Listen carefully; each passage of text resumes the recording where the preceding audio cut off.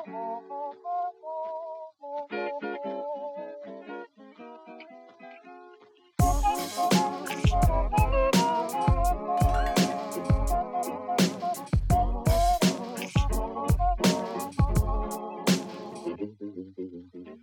me so much trouble, it's not my fault. All this I also lose my friends, I lost my baby that was smoking crack only today. Want to change, he wanted it, so the cougar will try what I to feel.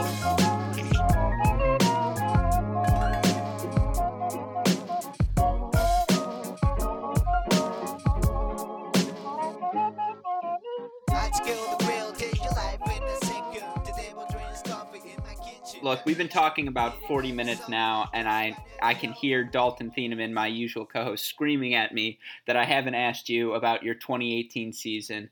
For you guys to come, I think you lost, quarterfinals of the indoors? Quarterfinals of the indoors to UCLA. And then, lost a tough doubles point, and they kind of ran away with it at the end. I thought it was pretty surprising, and going into the 2018 semifinals at the NCAAs, we were hoping for a nice day, but usually we're hoping to be inside against the UCLA. So. Yeah, and so, just talking about your run throughout the year, coming into the year, there were as high as expectations can really be. You bring in a guy like John McNally, who, as you mentioned, is one of those guys who played pro events, has won a Kalamazoo, has been everywhere you can be in the junior tennis world. To bring him in, to bring back a Torpegard, a Wolf, a Joyce, all of these guys. What was it like coaching this team with those expectations all year long? It's difficult. Everybody's, this could be the year, this could be the year, this is the year, blah, blah, blah. Nothing's easy. I mean, we just stick to the same thing. We want to overachieve, and we want seniors to have their best year. If seniors can have their best year, which Mendez did, which Torpegard did, it's going to lead to good things. So we try to play the toughest schedule possible to get us ready. I think after we played Mississippi State, we had played every team that was in the quarterfinals of the NCAA tournament. That's good scheduling, Coach. And so I'm sitting there, and all we care about is the development and getting better. With every match, but we knew that we were in the hunt if we could win some doubles points, and we knew that we had some experience all up and down the lineup, and we had a chance to do some good things. But nothing's easy. I'll say it again. There's Wake Forest could have been.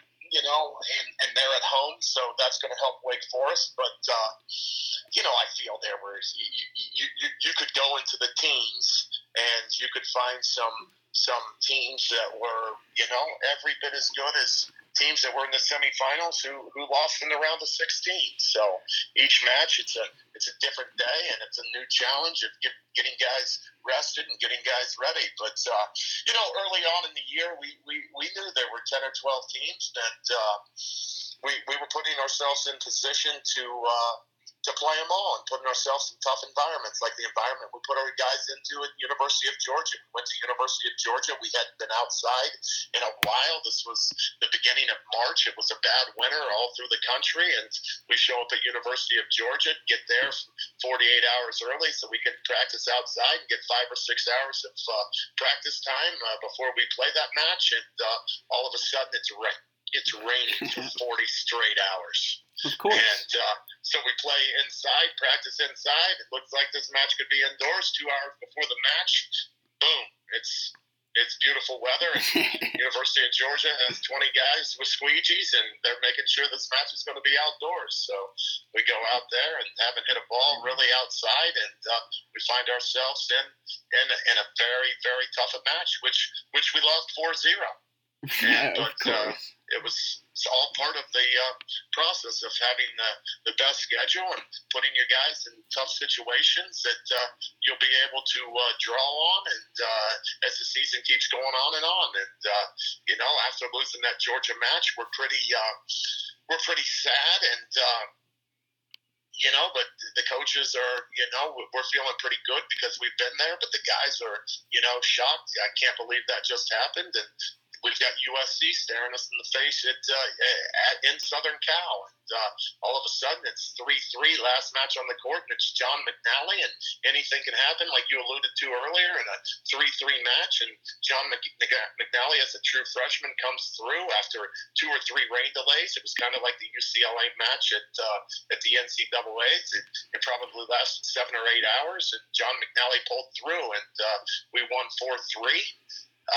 We pack up the stuff, we go get a night's rest, and we travel over to a private club to play Arizona State the next day. And again, a little bit of rain, a little bit of a rain delay, and we come through against a tough Arizona State team on some courts we've never played on, who there aren't adequate lights, and we're playing under the lights. And I'm sitting there thinking I'm the worst coach in the country. We had this great win against USC. Nobody beat Southern Cal at Southern Cal. And here we did it. Now I've got them playing less than 24 hours later at a club in LA against a very, very good Arizona State team. And, we were able to pull out a 4-2 victory with J.J. Wolf. Gertz beats Torpegard, and J.J. Wolf comes through to we've got our 2 young guys on the court, Wolf and McNally, and we're up 3-2. And, Wolf comes through with a great win, and I think McNally was maybe at 1-1 in the third when Wolf got the final point against Arizona State. And but we're coming at it there, and we're feeling darn good. But who do you have staring yourself in the face? You got University of Michigan coming to town in 5 days. And they've got 4 or 5 seniors. Here we go. Here we go. And they're a great team who's having a wonderful season. And we knew it was going to be another battle, and we were able to pull through.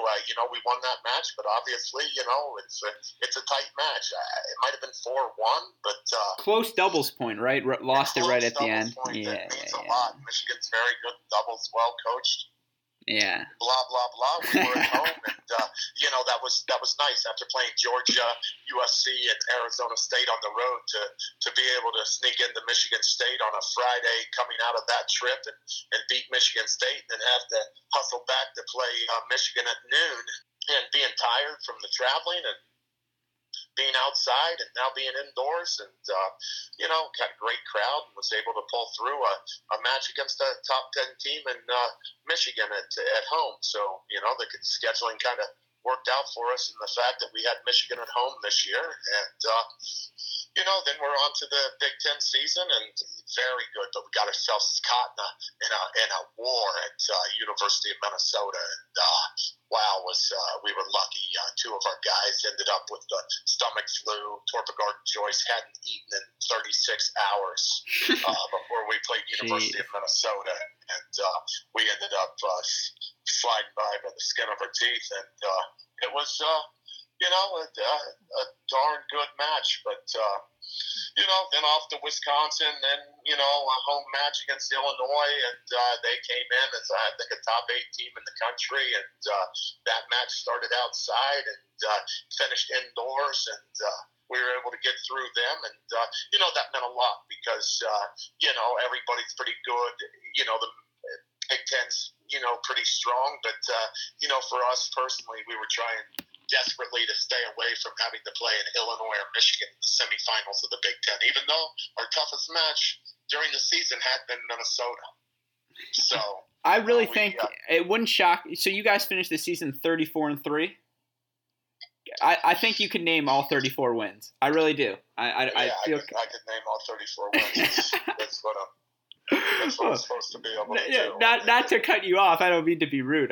It's impressive. It's photographic. Your memory of this season. It's very impressive. So we get there, and another war against Minnesota in the semifinals of the Big Ten, and Corwin ends up taking out Torpegard. J.J. Wolf has a nice win over Matej Speck, who was a senior from Minnesota, from Slovenia. Of course. And he was able to pull through after getting taking a pretty good beating. Speck beat Wolf pretty handedly at Minnesota. So to see JJ was playing some unbelievable tennis at that time, and he pulled us through in that match with a win over Speck, who was undefeated, I think, in the Big Ten season. And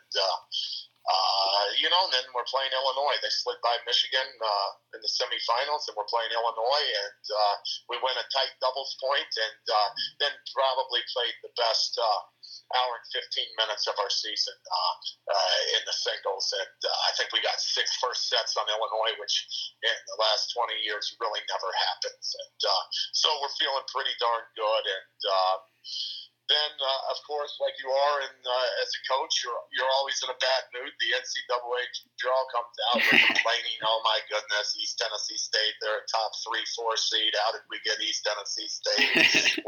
Here's Kentucky playing Virginia Tech. We slid by Kentucky in a midweek match in April at Kentucky, 4-2, by winning 4 in the third with McNally and Wolf at courts 2 and 3 for us to in a match. Kentucky had just lost 2 days ago, 4-3 to Texas A&M, which I think they had a match point to win that match. So, we're feeling pretty darn good, but like it's my job to always be grumpy. I'm sitting there, and Justin's sitting there, and we're thinking, Jimmy Cranley, Tennessee State's a good 4 team, and we're going to have to probably play Kentucky in the second round, and that was a battle. And we're looking at everybody else's draws, and we're doing what tennis coaches do best: complain and act soft when we're trying to make our guys act tough. And we all of a sudden, usually when you have that 12-day break between playing in the Big Ten Conference Final to playing your first round of the NCAA, you haven't had 12 days off and 4 months without matches, so you always have a little bit of rust. So when we kind of mugged East Tennessee State in the first round and we didn't seem to have much rust on us, I started to feel pretty good, and then we beat up on Kentucky pretty well, and we're sitting there thinking, oh my goodness, look at that, Minnesota just beat Georgia. We knew they were good, and then all of a sudden we're watching Minnesota beat Oklahoma 4-0. We're thinking, wow, this is pretty good. But then I'm thinking, oh my goodness, maybe in the past 2.5 months, Minnesota's played us the toughest. So now we've got to go play them in the round of 16. But we're thinking, you know what? We're going to North Carolina, and the NCAA never wants to play any of the final 16 indoors. We're going to be outdoors against Minnesota, and that's what we want. Can't wait to get there and play Minnesota outdoors. And we look at the forecast, and it says rain in Winston-Salem for 7 straight days. So then again, I'm mad again. Kronogie's mad, and Schilling's running around saying you two are always mad. And, and next thing you know, we get to Winston-Salem for the round of 16, and we're staring at Minnesota, and when you know, here we go indoors. And we're a little bit nervous because we believe that 1, 2, and 3, at positions 1, 2, and 3, Minnesota's a top 10 team. They've got 2 seniors in Corwin and Speck, who are the real deal, and their third player had won the regional in the fall. And so we knew and that guy at play number 3 had beat McNally in the first match and was up 7-6, and McNally was up 4-3 when the match ended against Minnesota in the semifinals. So we knew we had our hands full, and got out and got the doubles point, and all of a sudden we were in a battle for first 60 minutes of that match, and all of a sudden, guy stepped up. Torp won a tough tiebreaker in the first set. Corwin was shocked, kind of moody, whatever it was. Corwin kind of didn't get back up on the horse, and Torp got a 4-0 lead, and from there we were able to beat Minnesota, but it was a much tougher match than the score showed. And then we up against Mississippi State, who had won the SEC championship. They had a doubles team, I think, that was 19-1 at number 2 doubles, and then they had the number 1 doubles team in the country in the rankings with Borges and his partner. So we knew we were in for a war in doubles, and they got the doubles point on us, and they're up 1-0, and I think we said that wasn't the point we thought we had. We thought we had 4 or 5 points in singles. So guys, don't you worry about anything. Let's get off to some fast starts, and and then all of a sudden we were in a big-time battle. And I was at that Ohio State-Mississippi State match, and I saw you guys huddling after the doubles point, and to me, it looked like you were really lighting into the guys. What goes on in a team huddle like that, if you don't mind, you don't have to give us specifics, but what are you telling the guys, going down 1-0 to a team like Mississippi State? Well, obviously, we were just letting them know that, we weren't happy with, a couple of the points here or there, and that we couldn't have slip-ups when we had chances to win sets or, break serve or win some games. And we needed guys to obviously get off to a fast start, and we knew which courts that we felt we had the chances to be successful. And so you're positioning coaches in areas where you think the match is going to come down to. We put two guys on the bank, so we left two coaches up there at the top with Schilling and Kronagi going with Torpegard, McNally, and Joyce at 1, 3, and 5. And I went to the bottom at 2, 4, and 6, trying to search for a point or two that could make a difference. And all of a sudden, Kyle Seelig got out to a great start on Braun, who was one of their best players. And, he was actually up 6-1, 4-0. Next thing you know, he's in a tiebreaker in the second set. We need that tiebreaker desperately. And Seelig played a great tiebreaker and got the point. And J.J. Wolf was in the battle with an Italian boy, Ordini, who, got the first set. Somehow he slipped through and went on a set that J.J. should have won. And he got the set. And Tubert was struggling at 6, so I kind of positioned myself between Seelig and Wolf, and looking at the scoreboard, I knew that we were looking pretty good at 3 and 5, and we were looking pretty good at court 4. So that's a good feeling for a coach when you have a Torpegard at 1, because he's won a lot of big matches, and he was able to maybe hit the best shot in the history of Ohio State tennis. I think it was 1-0 deuce. Borges hits a second serve, and Torpegard hits a 140-mile-an-hour forehand winner. Just went for it. I mean, I remember the shot. The funny thing about it on his second match point against Chrysochos in the quarterfinals, the biggest forehand return, and it hit the top of the tape. As a coach, you sometimes you don't want them. You want a little margin for error, and against Borges, I'm sitting there going, no, yes. And against Chrysochos, I was going, no. But that's the kind of guy Torpegard was, and he was out there at that time in the match, and with our season on the line, and he took it to Borges pretty good, and I think it was a 6-1. So, we were at Final Four. Guys are excited, and now you've got UCLA, who you're going to play, and in the semifinals, and you want to be outdoors because you'd face them indoors earlier, and 6'4", 6'5", 6'6", 6'3". I mean, they're hitting you with some big men, and so we got off to what was it? UCLA 3 tiebreakers in a row for the doubles, which we won 2 of them. That sounds right. Yeah, I think we won 2 of the tiebreakers out of 3 tiebreakers for the doubles point, and we slide by that doubles point, and we get off, take that momentum into, and we're looking good, and then the rains come, or the lightning, or whatever happened, and then we had to regroup, and we come back out, and we're doing all right, and then there's another 35-minute delay, and we come back, and UCLA dominates us for the first 7 or 8 or 9 minutes after that second break, and somehow we're able to regroup, and Seelig wins a great match again. Schilling and Kronagi are on courts 1, 3, and 5, and I'm down at 2, 4, and 6, and there's a tough match going on with Zhu and Wolf. Hans kind of breaks away from Torpegard and takes our doubles point lead away and makes the score 1-1 with them winning at 6, and it comes down to Seelig in a third set against Logan Staggs, and we're able to get that win right there, and I didn't get to see any points at the top, but I thought Joyce played a great match from everything I've watched after the match, and followed what the plan was for Joyce to do, which was a huge win because Cressy wasn't losing much at all at the 5-hole, and it was a great win for Joyce. And we had a little bit of room because I think McNally had a break up 2-0 in the third on Keegan Smith when we sealed the deal 4-1 on UCLA. So it's interesting because you talk about the matches. I'm pretty sure Wake Forest and Texas A&M were 4-3, but I thought your match was the more fascinating one. So many third sets, and like you mentioned, in between the weather breaks, after that second one, UCLA really jumped on everyone. I think they got breaks on all 6 courts or something crazy.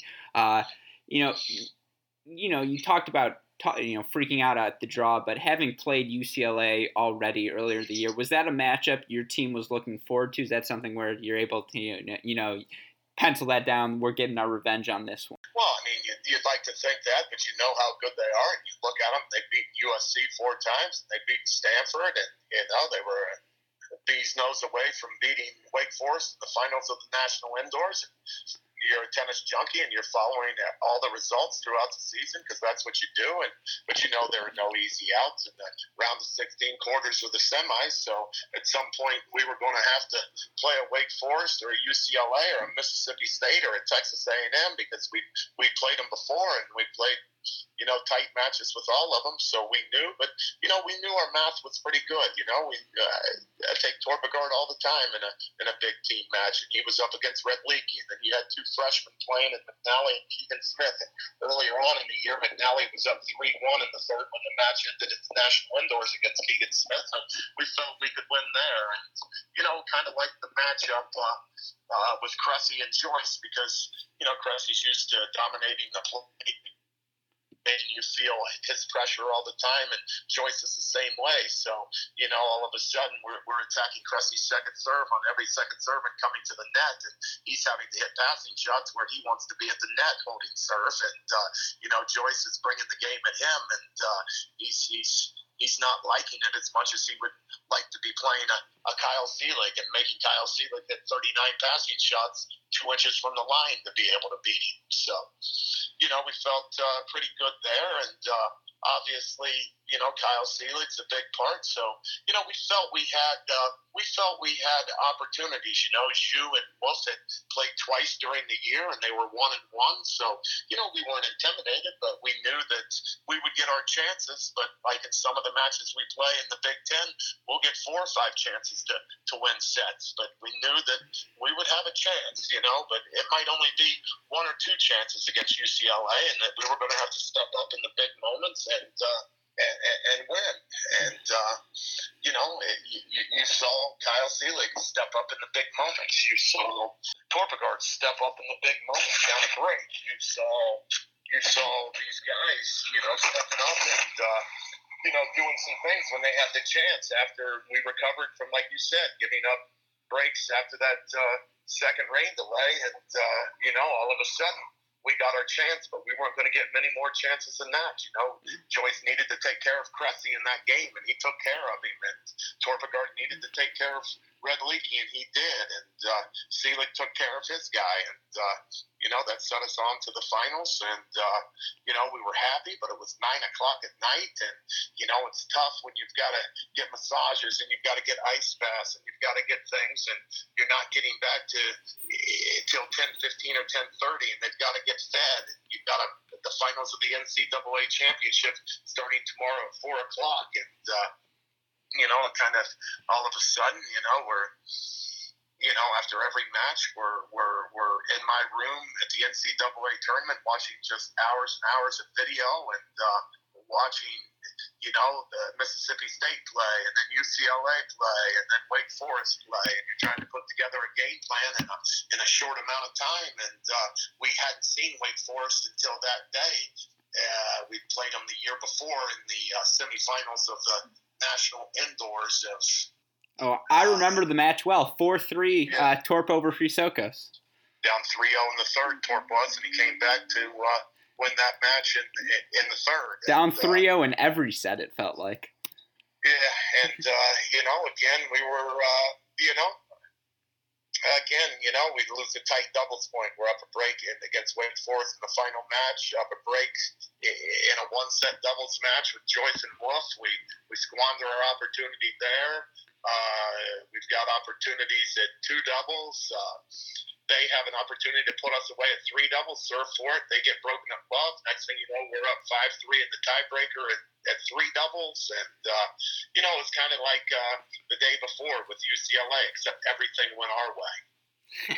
No kidding. And I do want to ask you, and this isn't meant to be a gotcha question, just I want to know, what you're thinking about. That whole week, you talk about the match calculus for you guys, and it really was Torp at 1, Seelig and Joyce at 4 and 5, and then find one more. And so, going into this match, you make the choice. You play Tim Siebert at 4. Seelig and Joyce play 5 and 6. And, again, looking at the calculus, it's Torp 5 and 6. And then was it, doubles is really, that's where we need to get our 4th point? And was that something your team felt going into the doubles point? Or just how do you make that lineup decision? I mean, we knew that we had a 50-50 chance to get the doubles point. And maybe a little more if it's at a neutral site, maybe a little less on their courts. But, we knew that we needed that doubles point to make our dreams come true for sure. But we felt we had other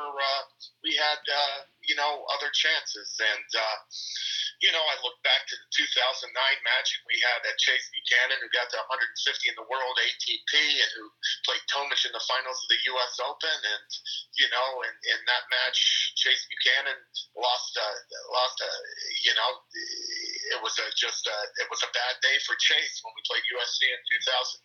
So, you start thinking that this is a pretty big stage, even though these freshmen have played in Junior Wimbledon and Junior French Open, like I said in the past a little while ago. But, some of those matches are played in front of 25 people. Now, all of a sudden, they're playing in front of 2,000 people. And, it's a different feel. And they've never played in an environment like that before. And, they ran away on Wolf and McNally's court. Wake Forest did. And we ran away with Joyce and Seelig, got their wins. And McNally and Wolf had tough days at the office. So we're down 3-2. And, I positioned myself at Zybert's court, and we're up 5-2 in the second set. And I'm thinking, we've got a chance at this. And, it's my job to walk him through and to get that set. That's what I get paid to do. And, I didn't handle the business like I needed to handle the business because we needed to get that match into a third set, which would have put a lot of pressure on, anything can happen, as we've talked about many times in this conversation. When it gets to 3-3, you can throw everything out the window when a match is at 3-3 and everybody realizes that all eyes are on one court. So, we really needed to get that 5-2 or that 5-3 game and get that set. Hopefully Torp pulls through in that tiebreaker. He was up a set on Gojo, and, that's all we could have asked for would be 3 after losing the doubles point and to be 3-3 playing national championship at one set. And for somehow, Tim had been in and out of the lineup, and he's going to be a great player, a terrific player. Got the size, got the tools. He's going to be good, and but it's a hard thing to ask an 18-year-old boy who just showed up from Germany in January. Yeah, no kidding. But still, you're on the precipice. Such an incredible result. You have how long does it take, as a coaching staff, as a team? Is it something where, you're watching the film the next day, you're going over what you could have done differently, or is it more just, okay, that's the result, time to get back into recruiting and amping it up for the next year? No, it was, back in, you've got a horse in Torpegard who's wanting to make a run at the NCAA. You've got J.J. Wolf in it, and you've got Torpegard and Joyce, who early in the season, they were a great doubles team, but we struggled a little bit with McNally and Wolf, so we had to break up Torpegard and Joyce, and they were lucky. I was lucky that I got away with it because we broke them up, and they dropped to 25-26 in the nation, probably one of the last 3 or 4 teams to make the NCAA field. So, for Martin Joyce, who unsung hero and has done great things. You really wanted him to push through and get 2 wins. So our focus was only on the individual and the singles and the doubles event, and trying to help Martin and JJ and Torp become All-Americans and push for a national title. And it was nice to see Torpegard and Joyce, because like I said early on, selfless players. They didn't complain one time when we split them up, and I think they were up in the top 6 or 8 in the country in February as a doubles team, and they had to take the hit and put Torpegard with McDoo and put Joyce with Wolf at 1, and had a pretty successful doubles run through the rest of the year. But it was nice to see Torpegard and Joyce, who were able to still make the NCAA field, judging on on what they did in February, because they didn't play again. After we left Georgia, they never played doubles again the rest of the season. Yeah, and I mean, again, an incredible run for both Torp and Joyce. I was doing some research for this, and I learned in all 4 of Torp's years in the NCAA singles draw, he lost to all 4 eventual champions: Shane, McDonald, Ty, and then this year Petros. So, heck of a run for Torp. I was going to save this for later, but I'm going to ask you this now. Where does Mikhail Torpegard rank on your all-time Buckeyes? We've had that conversation for the last 2 weeks, and it's there's Torpegard, and he's right up there with the Buchanans and the Rolas and the Stephen Monicas and the Brian Cognaccos and the Ty Tuckers.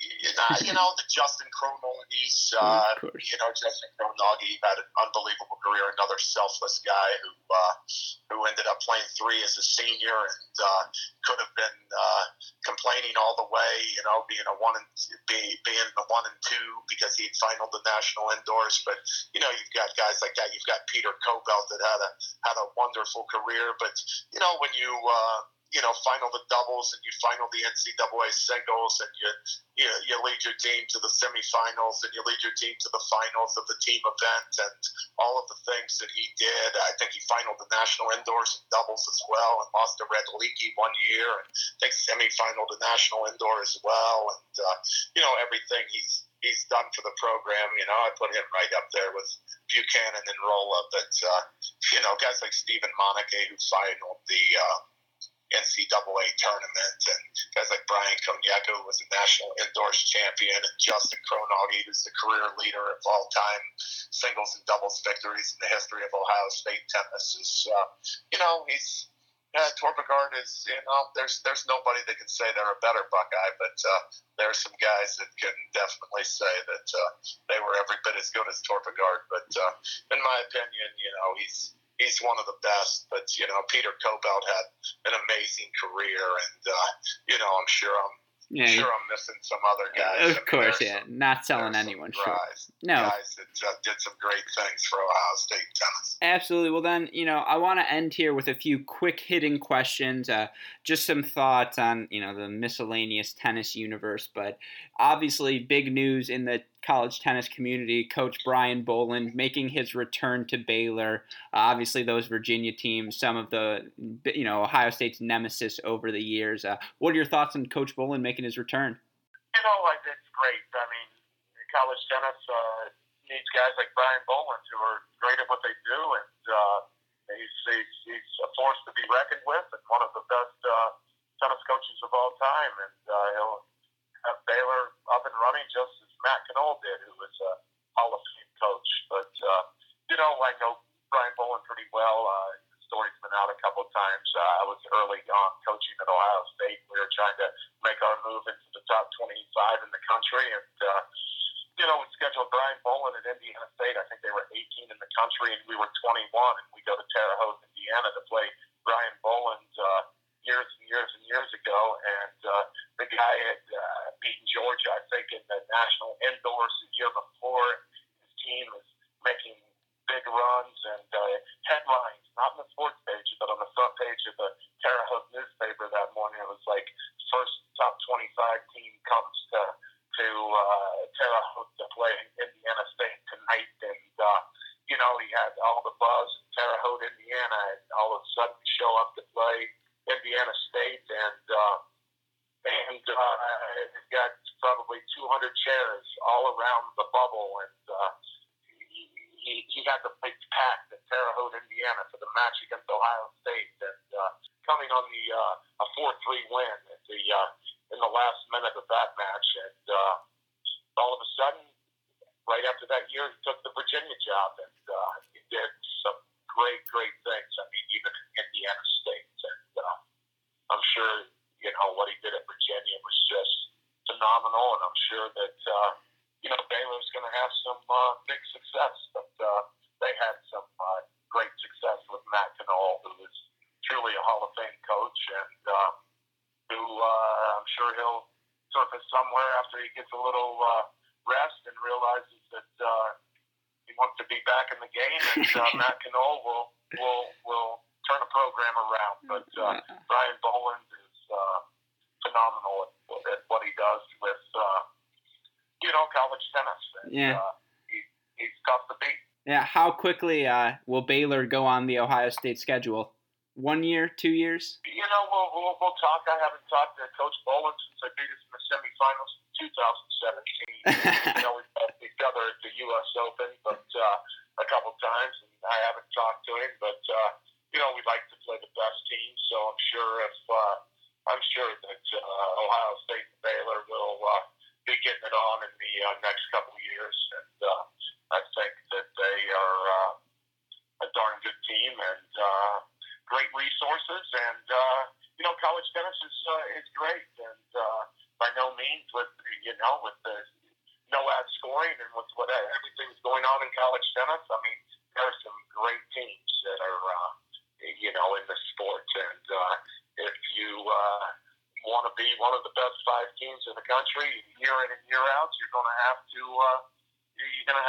make sure that your athletes are improving every year, because there are just that, as you saw, Mississippi upsetting Stanford in the NCAA tournament, Minnesota beating Georgia and Oklahoma. I mean, there aren't any gimmies when you get to the final 32 of the NCAA tennis tournament. Great places from around the world.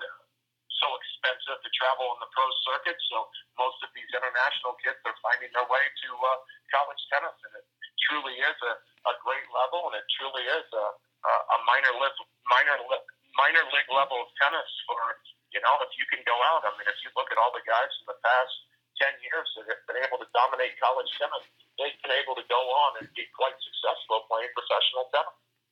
I like it. And, we have talked a lot of tennis on this podcast, but before we go, I want to do a quick rapid fire segment to let our fans know, what is Coach Ty Tucker all about? What is going on behind those sweatpants? And so, we'll have a couple fun ones for you. I'll start with an easy one.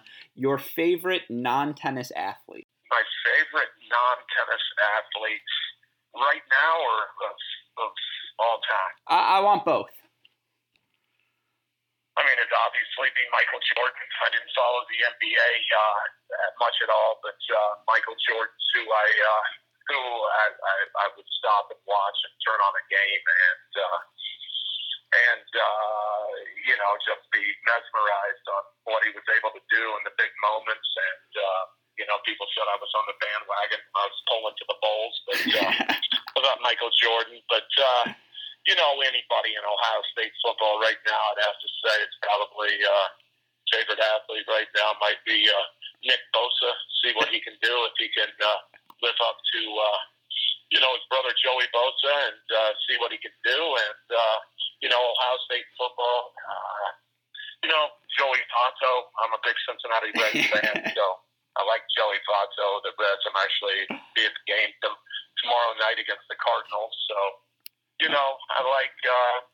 like the Reds, and I like Ohio State football, and I'm sure that doesn't fit well with you. But, no, I like it. I was living in Detroit when the team up north was having their way with Ohio State football. So I've been through the highs and the lows, and right now Ohio State football it's super high, and that's my passion when I'm down with tennis, reading about all the recruiting and on 11warriors.com all the time. I even go to the Michigan site to get a couple good chuckles of them ripping the Buckeyes. So it's all good. I like to hear it. Well, then, in that note, coach you model yourself most after? I don't model myself after anybody. I tried to, learn some lessons that my dad taught me when he was working with me in tennis when I was younger. And, I just think that you're going to get out of it what you put into it. And we talked about it earlier. I mean, I think my number one job is to go out there every day and find a way, when guys have got a bad grade in an exam or having trouble with their relationships with a significant other and all the things that happen in a 5-6 month season, and be able to get those guys to understand that they've got to give everything they have for Ohio State today and every day. And if I'm asking them to do it, then I need to do it. So that's where I'm at with that. But so maybe Dr. Phil. Really, but Dr. Phil might be a good one. But I just I try to go out and read some books and of other coaches and go to football practice at Ohio State, watch Coach Meyer. I went to a lot of practices and was a personal friend of Fab Matta. So, just try to pick up a little bit from everybody that you've been with, from Nick Bollettieri from tennis to Alvaro Bettencourt from Saddlebrook to, all the coaches that have touched me. I've tried to get a little bit of everybody. And, but I don't sit around and, as you can tell with my match day dress, I guess that it would kind of look a little bit like Bill Belichick. It kind of look a little bit sloppy, and the clothes are probably a little bit too big. And there's secondary concern. I've got a lot of superstitions, and I like to make sure that I do everything the right way, and that makes me feel good. I like it. Well, then here's an interesting one. The Ohio State player you've coached that you wish you could play in a 2 out of 3 set match over the years. Is there any player you've coached you're like, wow, I wish I could just beat the shit out of this kid on the court, of course?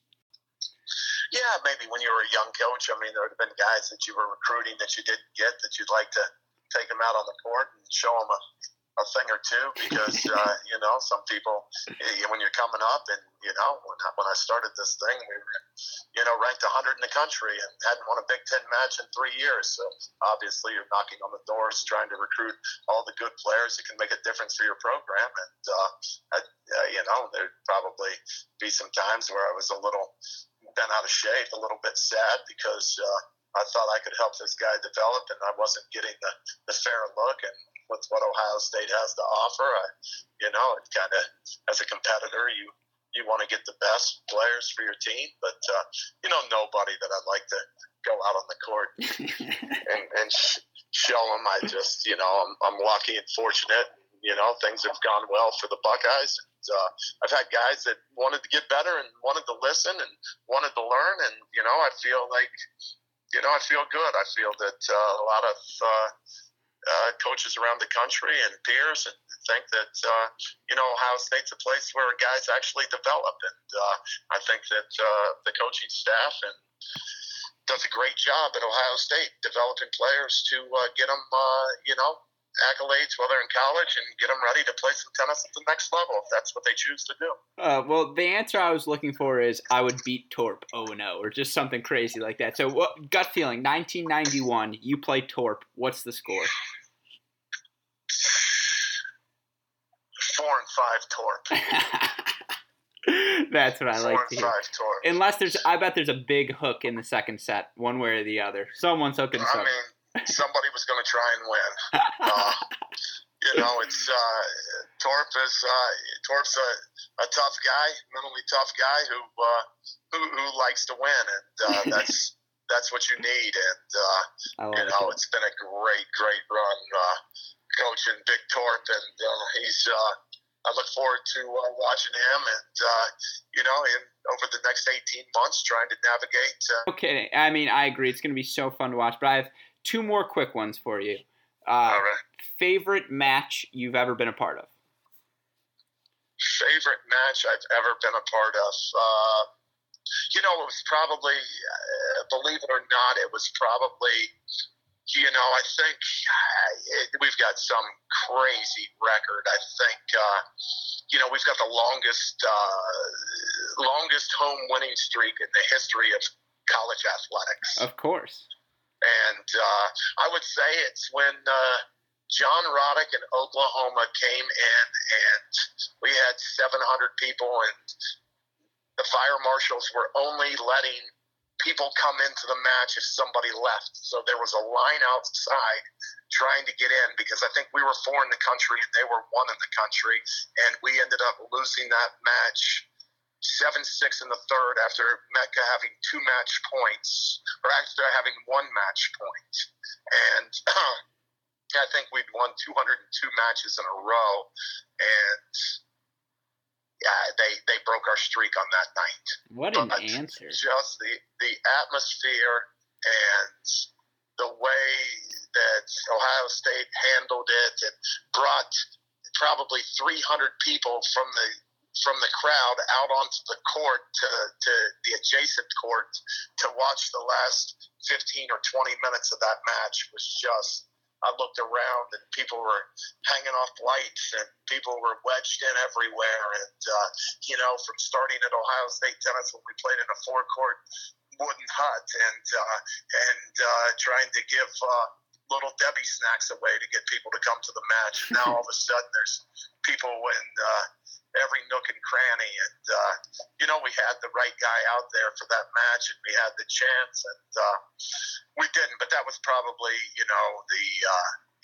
the match that I remember forever, and, one of the best matches I've ever been a part of. And it was great. I mean, it was truly, I'm getting a little bit mad right now, because I think we might be like 260-1 in our last 261 matches at home. So since that loss, we've won every home match, and we played the Georgias, and we played the Texas A&M. We played a big time schedule. So it's not like we're scheduling the Twig, Ohio University Zanesville, and they're coming in to play us every day. It's not like we're not playing some big competition, but that's been, that's probably the best match. When we talk to people and the regulars that come to matches, I mean, that's the match that everybody talks about. So, it's been, another good one was probably Texas A&M this year with Torpon Rinderneck, with all eyes on him, and we're playing Texas A&M. It was truly one of the best 4 teams in the country this year, and we slid by them 4-3. So. Yeah, no, absolutely. Yeah, I mean, I always think with the great coaches, they do remember the losses more than the wins. For me, all of my back in the day matches, I remember. I played club tennis sophomore year. We lost to a Florida team that we had, and it was just embarrassing. So I totally sympathize with that feeling. But okay, the last question I want to ask you, and this is fitting because we've had a lot of Michigan-Ohio State banter on this podcast. If you could replay a win over Michigan or winning the ITA indoors, which would you prefer to redo? Just any win over Michigan, or just taking that ITA indoor? I would probably review the match in my second season where we hadn't beaten Michigan in years and years and years and years, and it was my second year as a head coach and playing against Mark Mason. We had double team match point. We lost that match. That would be the match that I would wish I could pop it in when I get home on the video system and watch that again, and go back and see those guys that really helped Ohio State tennis make the jump, and guys like Bob Wellstein and Chris Porter and Andrew Carlson and Phil Metz and guys like that who were part of that match, who didn't get to the success that they deserved, early on, like the guys in the past 10 years, you go to Ohio State tennis now and you play at home in a beautiful facility and against big matches, and the fans are out and they get all of the love and all of the respect. And, there were guys out there that were just, we talked about the Ohio State-Michigan match like we do for every Ohio State-Michigan match. And we hadn't won in years. And, we had a chance to beat them at home. And like I said, double team match point, they ended up sliding by us. That was a match. The wins, you don't really, the IPA National Indoors, that was a nice win to win a national title and beat Virginia and beat USC, who are two teams that have beaten us a fair amount of times in big matches. And it was great to win that. But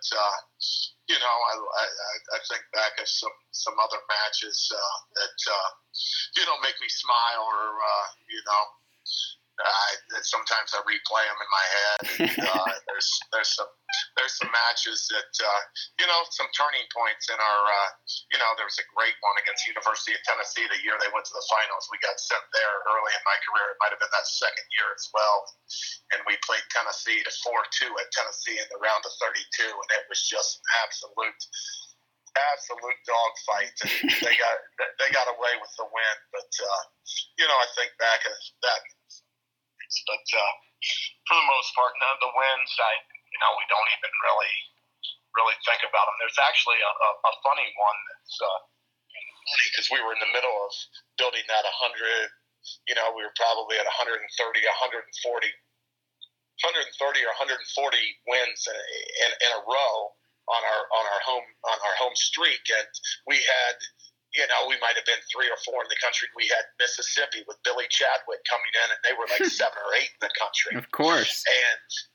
And the legend and the story goes, the crowd's there, everybody's there.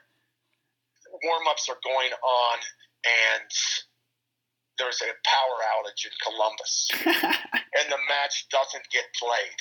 So, the joke with all the coaches was that I got a little bit too nervous and I went in the back and shut off all the lights. So maybe that's true, maybe it isn't. But that match didn't end up getting played, and we sat around for 3 or 4 hours, and there was an accident at High Street, and our grid was on that thing, and they couldn't get the power back on. So fans sat there from 5:30 to 9 o'clock hoping that there was going to be a tennis match. And it didn't, but it kept our streak alive, so I was happy. I love it. And you got to cut the cord sometimes. Do what you have to do to keep that streak alive. I love it. Well, you have to. Yeah, well, Coach, I want to thank you so much for taking the time to do this.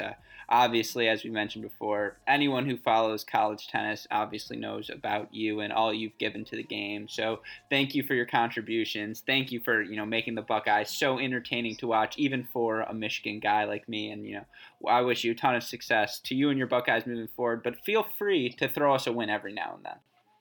Appreciate the time you spent and what you do for college tennis. And, on the second part, I don't, nobody gives us any wins. And if you're going to beat Michigan or you're going to beat Ohio State or Illinois or anybody in the Big Ten or anybody in the schedule we play, you got to beat them. Nothing's given. So I'm sure that they're already, we've already had 4 or 5 days of summertime practice, and I'm sure the team up north is trying to get back after it and dreaming of next season and having Ohio State come into, I think they call it the slaughterhouse up there. And, I'm sure they already have it circled, but they're not the only ones that have it circled. Yeah, I love it. I'll be the one in the gray sweatpants, screaming my head off. So, you can look for me. If you're going to do that, 10 years ago they had a Dress Like Ty Tucker Day at the promotion. I don't know if you've checked that out. I've seen some photos. The little boy who won that.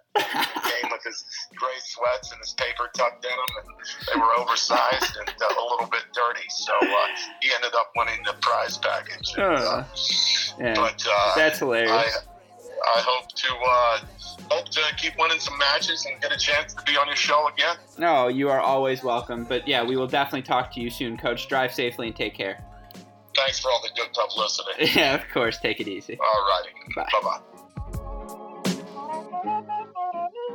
let's go the real. Take your life in a second. The devil drinks coffee in my kitchen. I mentioned it in every song. I just wanted to go away. You decide to stay in the well. I want to be forgiven. I don't like this kid for money. Sorry, I was scared. You're not the way it feels. Like to sleep waiting for someone to come in and kill you. The final thing is that now we're not friends of anything. Cause they're gonna kill anyone that feels so powerful. They should buy you wearing your skin up, everything is confusing. You will be good, but you will be more. You will be good, but you will be